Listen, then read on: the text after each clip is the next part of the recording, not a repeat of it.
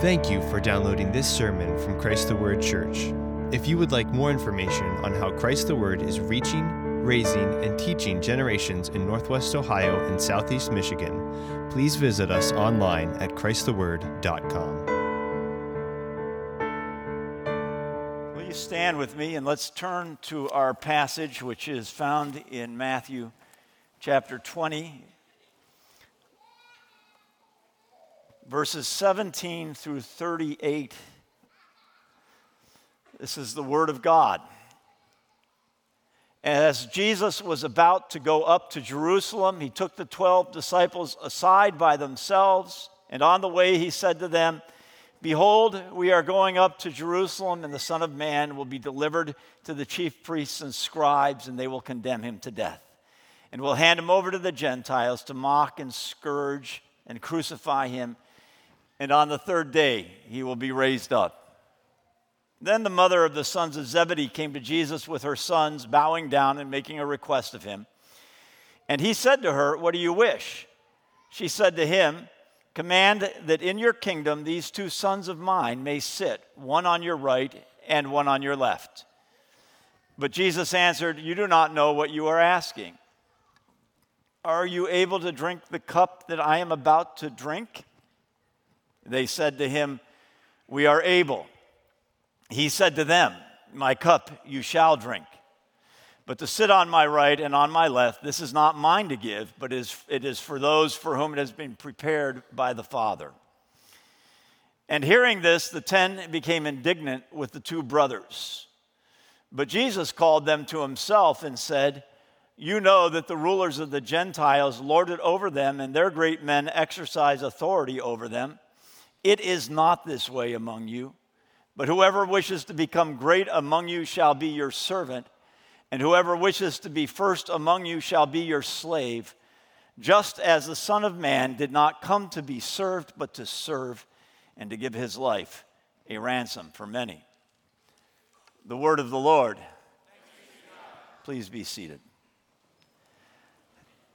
Heavenly Father, this is your word, and we pray that it will speak to us this morning with power. Father, I pray that my words may not be mere words, but they may be attended by the Holy Ghost with conviction and with power from on high. In Jesus' name, amen. This is a passage that is a challenge to us, and a challenge to not to forego ambition, but to be ambitious. Not to forego seeking glory, but to seek glory. Not to forego the designs on a life and plans for achieving great things, but actually to seek to achieve great things and to have plans for a life that are significant. Now, of course, this passage is also a warning. But it is not as you may have been taught, as you may have thought, as you may think on the basis of what you've heard or what you've read yourself, a passage which is against ambition, the pursuit of glory, the planning that is required to achieve these things. This is a passage which commends these pursuits to us. And thus it's a passage that's especially important to us today, because much in American life has combined, and I'm not speaking just about Christian life, but much has combined to make us seek mediocrity that has sapped us of our ambition. The pursuits of the average young American male are not what they were 50, 100 years ago. They're just not. They're tied in with virtual reality. They're tied into the internet. They're tied into things that are not true achievement. And what is true of our young men is equally true of our young women. They are caught in the same traps. They're leading the same sorts of lives in feminine ways. So they may not be playing games on the Xbox as much as the men, but they're living on Instagram more than the men. And what we've seen is a sapping of ambition, a sapping of strategic planning, a sapping of goals. And that is not what Christ is calling us to in this passage. It's not.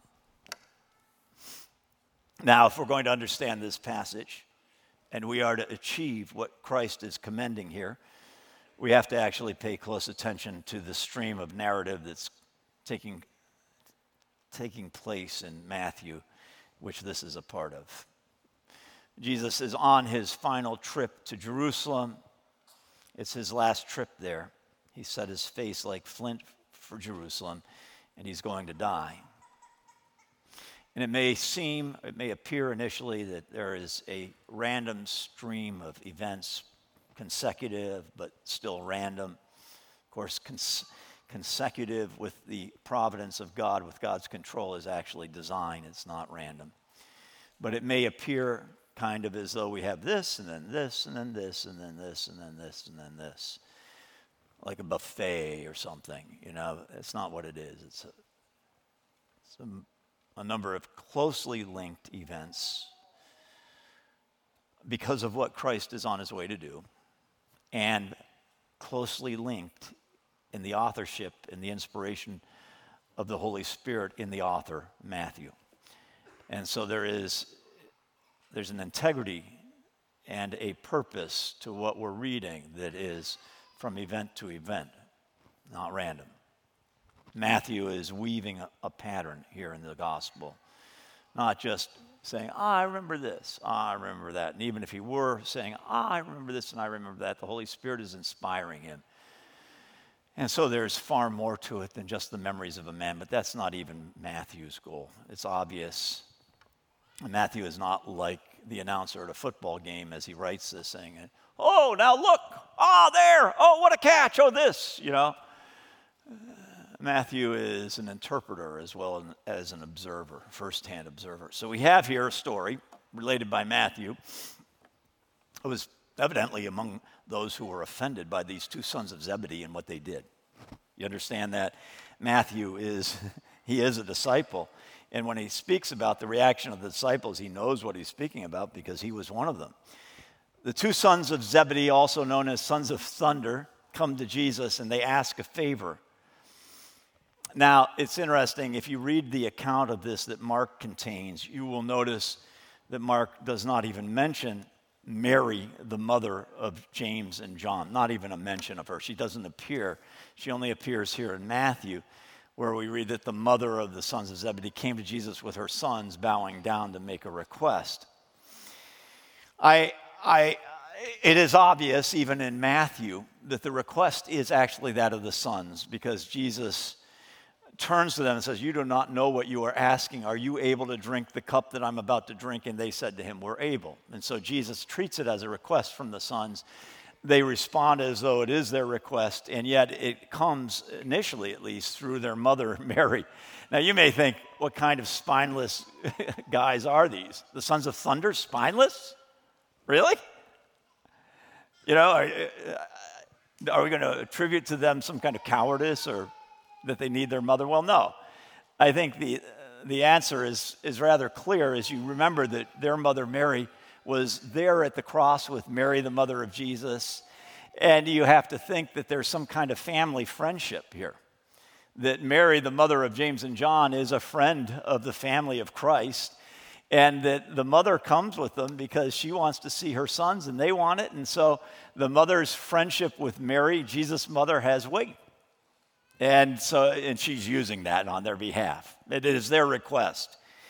At the crucifixion, Jesus tells John, this is your mother, about his mother, Mary. In other words, you take her, you care for her, you take on the duty that I have had until this point. And John accepts it and he fulfills it. And so we have every reason to believe that there's a very close family relationship between the family of Zebedee and the family of Jesus. And that has something to do with the boldness of the request and the involvement of the mother in it being made. Now, I want us to understand that this is really a crazy story in a lot of ways. Not the simple, kind of shameful episode that we may initially take it for. And I'm not sure we'd take it for that if we were operating simply on the basis of our reading of Scripture. But I think we've heard many times teaching and preaching that has said, what shamefulness, what pride, what arrogance. Look at these guys. They really think they're something. But I have found this story to be one of the most interesting in the Gospels. And I think it's one of the most instructive for those of us who want to follow Jesus. I find it a fascinating story. And it has great importance for you. For whether you're old or middle-aged or young, this is a story for you about ambition.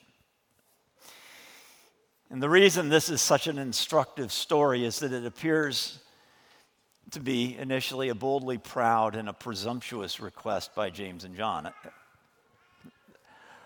It appears that way, and the fellow disciples take it that way. They say, who do they think they are as they come to Jesus? Jesus knows that they're saying that. They actually don't come to Jesus that way. They're thinking that, and so Jesus calls them to him, and they express it. It seems that these two men, these brothers, are doing the very thing Jesus has just warned against when he said, the first shall be last and the last shall be first. And here they are, seeking seats at his right and left hand in his kingdom. Isn't this exactly what Jesus has been warning against? This kind of self-promotion, this kind of seeking of a first position? Is this the attitude of a child? The unfearing, uncalculating trust in God that Jesus says you need if you're going to enter the kingdom of heaven?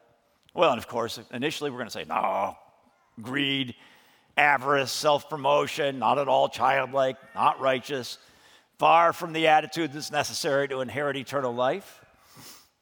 But is it? I grant you, it's ambition. All of us will grant that. But is it wrong? Is it evil? Is it sinful? Is it against the desires of God for the character of his children? The obvious answer here, that the one that I've said you've heard and you may even think, the obvious answer is that this is pride, this is evil, this is sin. But that answer is neither borne out in the reaction to the request we see from Christ, nor is it that answer consistent with the overall scope and character of God's work, his promises, his challenges to his people in Scripture, or the immediate teaching of Jesus to these men. Now, what do I mean? Well, I want to say some things initially about this request. We might say this is not a childlike request. We might say this is a very adult request. This is a seeking after glory. But is it? What could be more childlike than to want to sit at your father's right hand? Is there a more childlike attitude than to say, my daddy is great, and I want to be near him, and I want to be seated right beside him? Now you can say, oh, David, that's wrong. You can't say that. So I offer that, and then I move on, and then you can come back and think of whether I'm right in that or not as I go on, all right? But I offer that, and I think it is a very childlike request. Now you might say, well, it's childlike in sinfulness. Is it really? But let's move on. Second, what do we say about this request? Well, what we have to say is it's the character of God to reward those who seek him. We must believe that God is, and that he is a rewarder of those who seek him, a rewarder, one who gives good gifts, that we pursue him, we seek him, because he rewards, because he gives good things to those who pursue him. Do you believe this? Hebrews tells us this attitude is fundamental to faith. If you don't believe that God is and that he's a rewarder of those who pursue him, then you're not a Christian, right? I mean, this is fundamental to the Christian life, that God rewards you if you pursue him. It's a simple message, but it's at the very heart of our faith, that God rewards those who pursue him. And here we see the importance at this point of recognizing the tapestry being woven in this narrative by Matthew. Because if you will recall, at the end of the encounter with the rich young man whom Jesus called to leave all, to give to the poor, and to come follow him, When that rich young man refused to obey and left, Jesus spoke to the disciples and he said to them, it is very difficult for a wealthy man to enter the kingdom of heaven.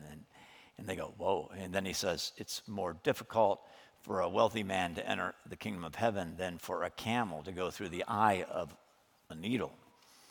Well, Peter at that point says, whoa, hey, well, who can be saved then? Because he sees it as a statement that applies to himself. Jesus says to him, what is impossible with man is possible with God. And then Peter turns to Jesus, okay? Remember this? And he says, all right, well, and basically he's saying, what's in it for us? He says, behold, we have left everything and followed you. What then will there be for us? Now, these are words of instruction and of inspiration, of challenge that Jesus responds with, not just to Peter and the disciples, but to you and me. This is for our edification. This is inducement to lead a life like Peter and John and James and all the rest for us today. So Jesus responds to this question, behold, we've left everything and followed you. What then is there going to be for us? What reward will there be for us?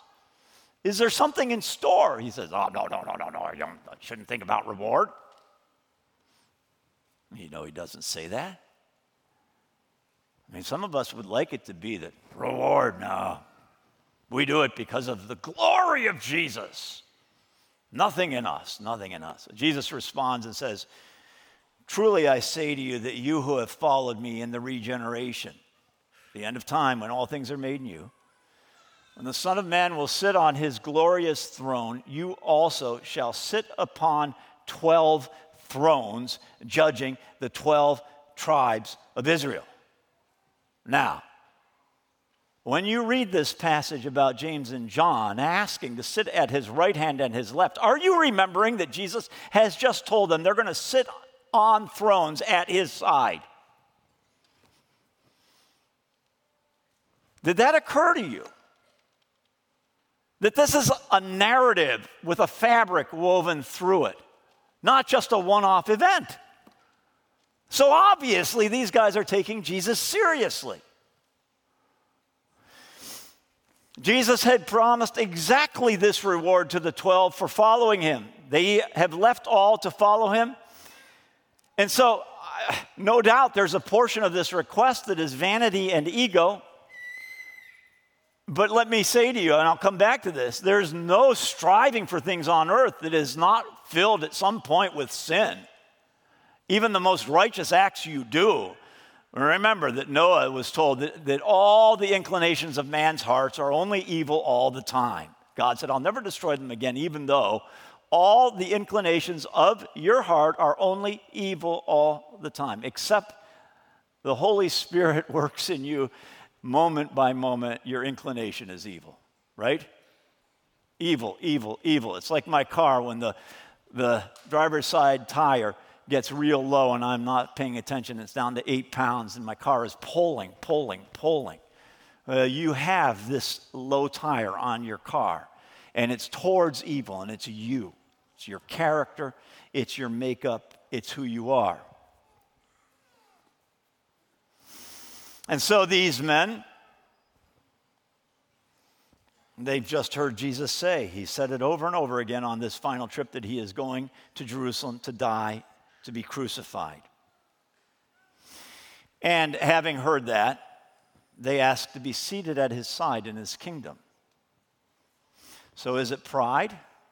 Well, yeah, kind of. Is it ego? Well, yeah, kind of. Is it faith in Christ in the face of his looming death? Well, yeah, right? Yeah. They believe Jesus.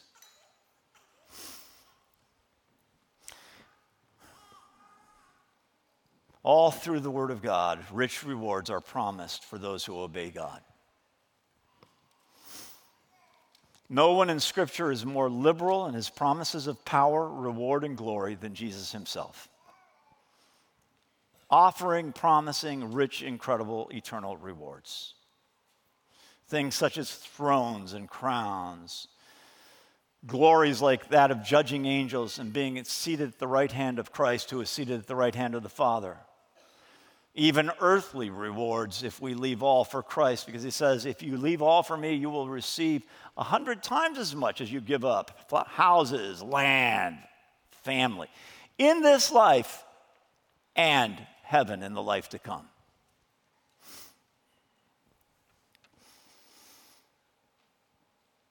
Jesus never glorifies or commends passivity, especially in faith. In fact, he positively hates it and repudiates it.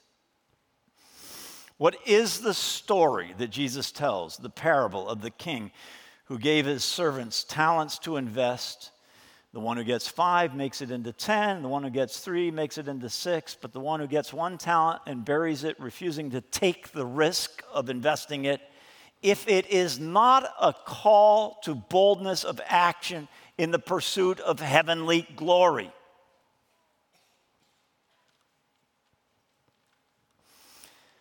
Why does Jesus promise those who give up relationships and belongings for his sake that he will receive 100 times as much now in the present age?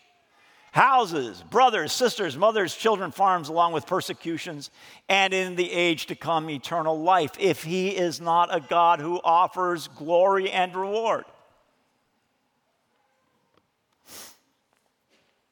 Why does Jesus promise his disciples, when they have given up all to follow him, that they also shall sit upon 12 thrones, judging the 12 tribes of Israel as a result of their following him? Are they to ignore this promise? Are they to put that behind them and say, oh yeah, it's kind of like you're driving down the road and you see a picture on a billboard of a scantily clad woman, you go, okay, I got to put it aside. I can't let that influence me. Is Jesus tempting you here? Is he throwing out red meat in front of you to see if you're going to go for it when he says you're going to sit on thrones, you're going to judge the nations? Why does Jesus tell his disciples that when the Holy Spirit comes on them, they will, and I quote Jesus, do greater things than I have done? Greater things. Why does he say to them that if they have faith the size of a mustard seed, they will be able to cast mountains into the heart of the sea? Why does he say to the men and women who are thinking of John the Baptist and talking about how he had been murdered by Herod, that of men born of women, none has arisen that is greater than John the Baptist? You say, well, you shouldn't say that kind of thing about any man, but it's God himself who says it. And yet he goes on and says, yet the least member of the kingdom of God is greater than he. In other words, he's encouraging you to be greater than John the Baptist and saying there's no excuse for you not to be greater than John the Baptist. Why all this glory? Why all this reward? Why all these promises of power if you and I are to sit meekly, quietly, and contentedly in our pews?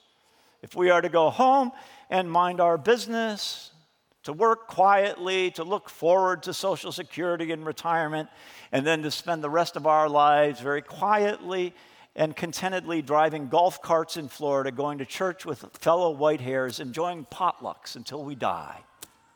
Yes, that's what God wants for you. Don't seek big things for yourself. Of course, it's true. As Obadiah is told by Elijah, don't seek great things for yourself. But that's a man who wanted wealth, who lied to get great things and wanted to be rich in the world. Why does God not only call us to great works in him, but promise glory to those who do so, if glory is not something that you and I should seek? Why does Scripture tell us if glory is not to be sought, if your ambition should never be for glory, why does Scripture say that God will render to each person according to his deeds?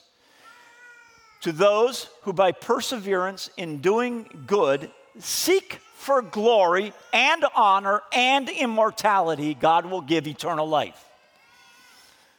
But to those who are selfishly ambitious and do not obey the truth, but obey unrighteousness, wrath and indignation.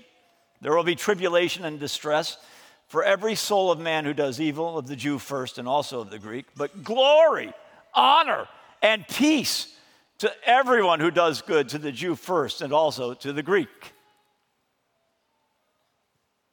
Are you seeking glory? Not selfish ambition, but the glory that God gives those who live for him. The problem with your life and mine, the typical Christian life, is not that there is too much seeking after glory, not that there is too much ambition, too much desire for honor, but too little. Too little considering God's promises, too little seeking God's eternal approval, too little regard for the rewards of heaven, too little trust in God, in the power of God to give us 100 times as much here on earth and in glory, heaven. Too little. We're too little ambitious. We're too little seeking the glory of God. And why? Why so little? Well, because our faces are pressed tight against the shop window glass of earthly pleasures and earthly glories. We're seeking a glory that fizzles and fades, treasures that corrupt and rust, the money, the fame, the glories that are only of man, the baubles and the trinkets of this world. In 1919, there was a great massacre of innocent Indian people in Amritsar, India. There was a movement in the Punjab seeking independence from Britain because of their mistreatment of native Indians. Several thousand peaceful people joined together in a meeting to protest the British arrest of the leaders in their city of the independence movement. They gathered in a brick wall surrounded section of the city. It's kind of like a city square, but it had really only one entrance into it. The rest of it was the bricks of the surrounding buildings, 10 acre, 8 acres, something like that. They gathered there, peaceful men, women, and children. And the Governor General of the Punjab sent General Dyer with 50 troops in. He came with an armored car. They couldn't get it through the narrow entry. And so they didn't use machine guns. They used their rifles, and they shot until they had consumed all their ammunition, until no one of that crowd of thousands was moving. Some escaped over the walls, but the casualties, no one knows what it was. Hundreds were found in a well in this area, bodies. 1,000, 2,000, 1,500 casualties. No one knows how much. And then after shooting, the general declared martial law and imposed a curfew so that no one could go and get those bodies, or they'd be shot in the streets, so that no one could go and get the wounded. The first Nobel Prize winner in Asia was an Indian writer named Rabindranath Tagore. Famous, a polymath he's called. He was a writer, he was brilliant. He lived in Calcutta, not in Amritsar. He had been knighted by the King of England for his works, his writings. Famous, famous man. He received news of the massacre a few days after it happened, and he tried to arrange a protest meeting in Calcutta, but was unable.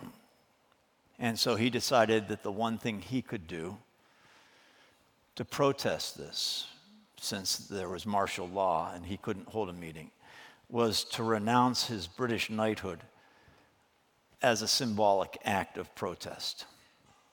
And so he wrote the Viceroy of India, the British governor, repudiating his knighthood. And he said, "I wish to stand shorn of all special distinctions, by the side of those my countrymen who for their so-called insignificance are liable to suffer degradation, not fit for human beings.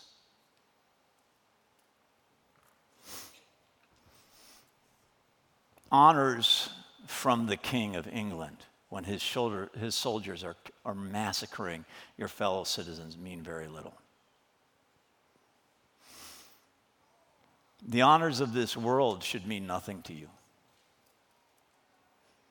This world honors people who kill babies and pass laws for the killing of babies. And you want to be honored like Justice Warren or like any one of the others who's protected abortion and the murder of innocents? You want those honors, the same honors? You want money when the Son of God had no place to lay his head? You want this kind of reward? You're willing to take the rewards of those who hate the one who laid down his life for you? They hate Jesus, but you want their approval and their rewards. You're living for the things they give rather than the things that Jesus has promised. So, you must, to know the glory of heaven, repudiate your desires for the honors that earth can bestow. Those honors, that wealth, this form of glory is the treasure and reward of haters of Jesus, those who permit and excuse the killing of innocents, the rewards of murderers and cowards and God killers should mean nothing to the son or the daughter of God. So I've given you two reasons. I come to a third why ambition is godly. First, I said it is childlike. Second, I said God offers reward. You should seek it. But there's a third and final point, and the best of all, in favor of seeking greatness. Greatness in the kingdom of God. And that's found here in the fact that Jesus does not rebuke this request by James and John. Now you say, well, yeah, he does. Well, does he? Look at his response to them, and then later his response to the disciples. Let's do that. What does Jesus say in response to this request from James and John? That they may sit on his right and his left hand in his kingdom. Jesus responds, verse 22, "You do not know what you are asking. Are you able to drink the cup that I am about to drink?" And they said to him, "We are able." So he said back to them, he asked them, "Are you able to drink this cup?" You don't know what you're asking. They say, "We're able." Jesus turns to these two sons of thunder and he says, "My cup you shall drink. But to sit on my right and on my left, this is not mine to give, for it is for those for whom it has been prepared by my Father." Is this a rebuke? Is this Jesus saying to these men, "You wicked, scheming, proud guys"? So it's mighty mild coming from the Christ who says over and over and over again to the scribes and the Pharisees, "Woe to you, scribes and Pharisees, hypocrites." It's mighty mild compared with what Jesus said to Peter when he said, "Get you away from me, Satan. You do not desire the things of God, but of man." Mighty different from what Jesus says after his resurrection to the disciples, "O foolish ones and slow of heart to believe." Jesus knows how to rebuke. Jesus is not loath to rebuke. Jesus rebukes, and he does so straight on and with power. In fact, this is one of my favorite parts in all Scripture. Rather than upbraiding these two brothers, rather than objecting to their boldness in seeking his favor, Jesus says to them, "Are you able to drink the cup I am about to drink?" What is that cup? Well, they know. He's been emphasizing it over and over. He just said it explicitly in the verses right before this. As Jesus was about to go up to Jerusalem, he took the 12 disciples aside by themselves, and on the way he said to them, "Behold, we're going up to Jerusalem, and the Son of Man will be delivered to the chief priests and the scribes, and they will condemn him to death, and will hand him over to the Gentiles to mock and scourge and crucify him. And on the third day he will be raised up." What is the cup? The cup he's about to drink is his death. He's just told them. Matthew tells us this immediately before this, so that there'll be no doubt in any of our minds what is the cup and what he's being asked, what he's asking them, whether they're willing to drink it. And they respond, "We're able." Now we think, what pride? What glory seeking? These are glory hounds. Who are they to think they can drink this cup?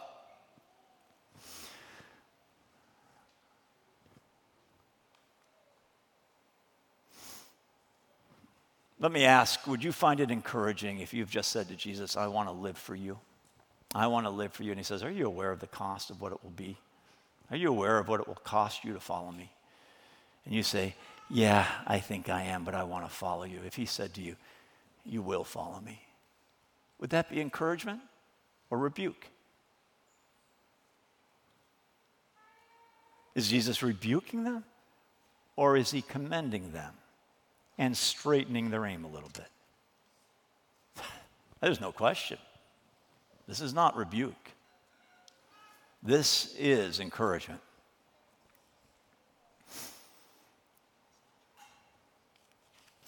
Of course, we know what happens. John lives to the end, it seems, an old man on the Isle of Patmos. Legend has it, we don't know whether or not he died a martyr, but he's the last surviving disciple, legend has it. But as you know from the words of Scripture, this other son of thunder, this other son of Zebedee, James, is the very first of the 12 disciples, the apostles, to die. He's the first. He drinks this cup, martyred by Herod for the pleasure of the Jews in the very earliest days of the church. We read about it in Acts 12. And James knew in prison, knew on his way to death by crucifixion, knew in his heart that glory awaited. He had been told by Jesus that he would drink that cup, and every step of the way to his cross, he was encouraged by these words of Christ commending him for his ambition. Jesus does not despise those who seek glory in his kingdom. So the other disciples are angered at James and John for their request. But it's interesting to note that Jesus does not sympathize with them in their anger. Nor does he upbraid James and John when they're in the midst of the 12 for having requested glory. Instead, he tells all 12 how they can obtain glory. Glory in the kingdom of God does not come the world's way, not by naked ambition for worldly things and selfish desires. It comes by picking up the cup of Christ. It comes by carrying the cross. It comes by living to serve rather than to be served. It comes by following Jesus. I've often heard men say that they are seeking to bring glory to God by their pursuit of earthly glory. I can't tell you how many men say to me, "I think God's calling for me is to be wealthy so I can give money away. Yeah, I'm going to be rich. And that's okay, that's my gift for the kingdom of God." Not realizing that the widow's mite is a greater gift than all the wealth of the rich. I've heard men say that they are seeking to be prominent in their professions, acknowledged, going to the best schools because they want fame and influence to bring glory to God. The problem is, men who seek these things rarely end up, never doing what they say, because somewhere along the way, their desires that they thought were godly are revealed to be earthly, selfish, And they don't realize that God has nothing to do with their success and that God is ashamed of them. Because they will not carry the cross, because they will not drink the cup that Jesus drank. Because their whole life has been a rejection of that, even as they have claimed to be doing that.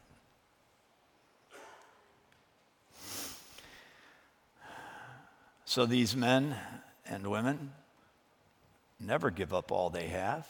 They say, I'm going to be rich. I'm afraid this is where our dear brother, but who's going astray and saying, I want to be a Christian, a billionaire for Christ. Kanye West is.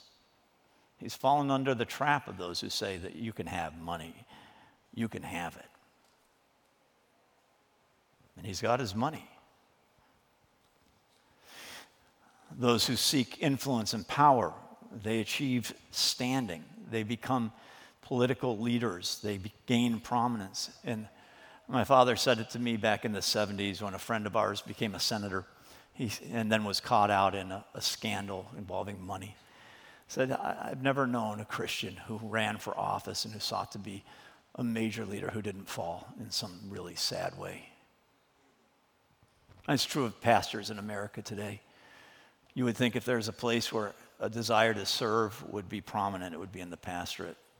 But in the last 10, 15 years, we have seen big pastor after big pastor after big pastor go down, go down, go down, until we are living in a forest denuded of trees. There's no tall tree left. Every single one has been greed, money, sex, falling, falling, falling.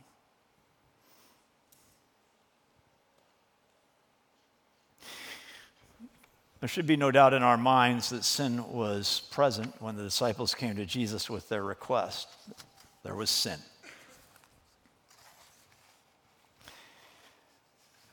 Yet Jesus does not attack the request.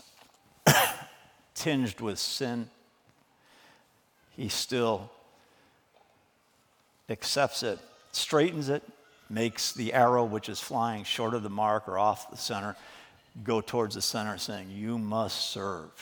The one who would be greatest must be least. He must become the servant of all. He's straightening their aim, and yet he is not calling them not to aim for glory.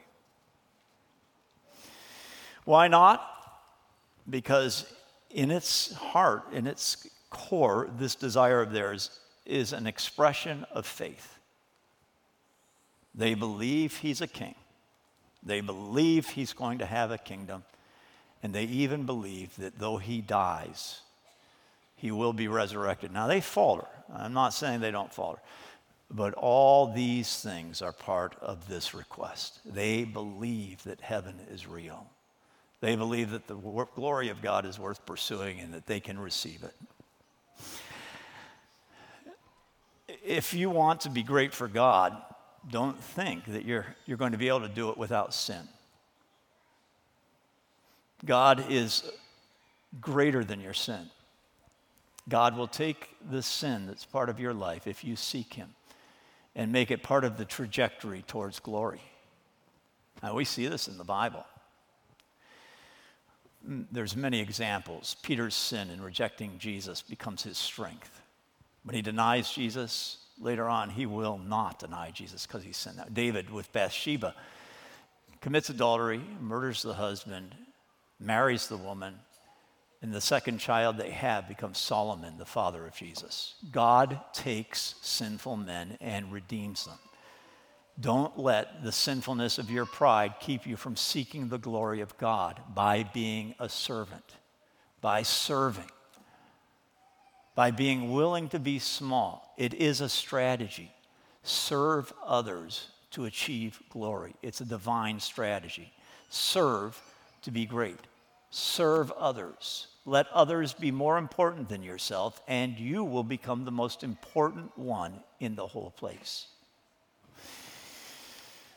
Do you believe Jesus? Do you believe that he's coming with reward? Then what ambition is found all through your prayers to him? What greatness are you pursuing? What three things could you say you're pursuing in life that have nothing to do with this world and everything to do with the power of God?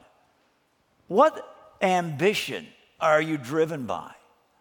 Do you have an ambition? I want to close by saying to you, if you don't have ambition, I fear you may not have Jesus. Because it's impossible to live around the greatness of Jesus and not want it. It's impossible to know his incredible glory and not seek to share in it, especially when he promises it.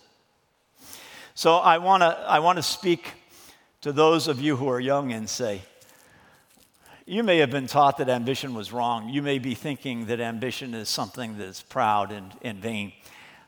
Yes, often it is. But set your sights on some great goal for God. Have some idea of greatness that isn't just Instagram greatness, influencer greatness. Have some idea of greatness and go for it. And if people call you proud, well, don't forget that people called David proud and called Moses proud and called John the Baptist, no doubt, proud, and Jesus proud because Jesus claimed to be the Son of God, and that was proud. Don't let people attack you for your pride when you're seeking the will of God. I want to say to you who are parents, watch out what you set as the goals for your children, what ambitions you do embrace and what ones you do not emphasize. What I think is important to say is that you be agnostic in what they do that is just of human nature, human goals. Whether they get a PhD or not, whether they get a high-paying job or not. You may want them to be disciplined, that's fine, because that's useful for all things. But be very agnostic. Let God work. Don't hold up key things that are worldly in their minds so that they go for those things and think those are what you really believe is important. Be agnostic about their earthly goals. Call them, on the other hand, to serve God. Call them to be small, to serve, so that God may be glorified in them. Drive them to goals that require the power of God through faith. It's a sad thing to see kids whose parents drove them to earthly goals that they could achieve.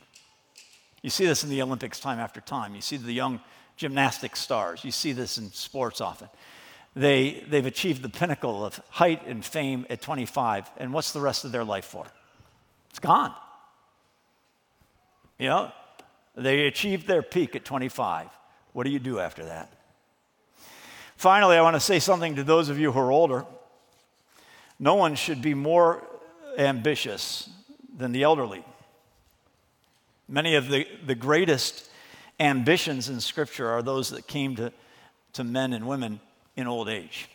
Caleb, who at age 85 said, I am going to go and take this region. I can conquer it. And who actually offered his daughter to the man who'd conquered one of the cities in that region. And Othniel got Caleb's daughter, an 85-year-old, offering his daughter in marriage, and apparently a happy marriage because we're told of the descendants from it. Abraham, who at age 100 is still looking for God to give him a child, and he gets his child at age 100. Moses has lived 2 lifetimes, in a sense, by the time God calls him at the burning bush. He's 80 years old. He spent 40 years in Egypt, 40 years in Midian, and at 80 years old, he's called to do great things for God. What great thing are you set on if you're getting older? Are you living as an example to everyone of the faith of a man or woman of God and the great things God can do? That even though you're old and as good as dead as Moses and as Abraham and Sarah, that God can do great things through you. Let's pray. Heavenly Father, we ask that you will give us godly ambition, that we will seek the greatness of heaven, that we may be humble, Father, that we may not be proud, that our ambitions may be from you rather than selfish. But Father, may we change this world. May this church raise up men and women who are famous in the halls of heaven for their service to you. In Jesus' name we pray, amen.